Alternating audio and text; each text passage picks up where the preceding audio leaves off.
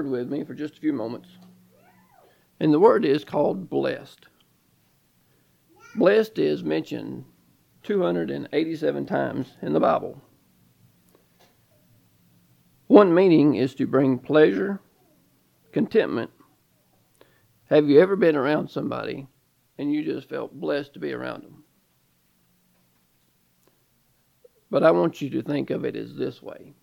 So you take the word blessed, so B, and make the B stand for Bible. The only book we need, Joshua 1 verse 8, which is the book of the law. L, love.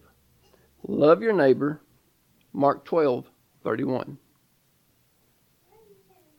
E, example, 1 Timothy 4 verse 12. S, a servant. Be a servant, Philippians 2 verse 7.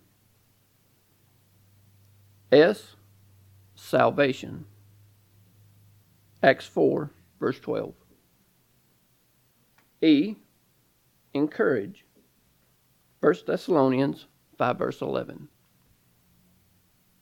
And D, for discipline, Revelation 2 verse 10.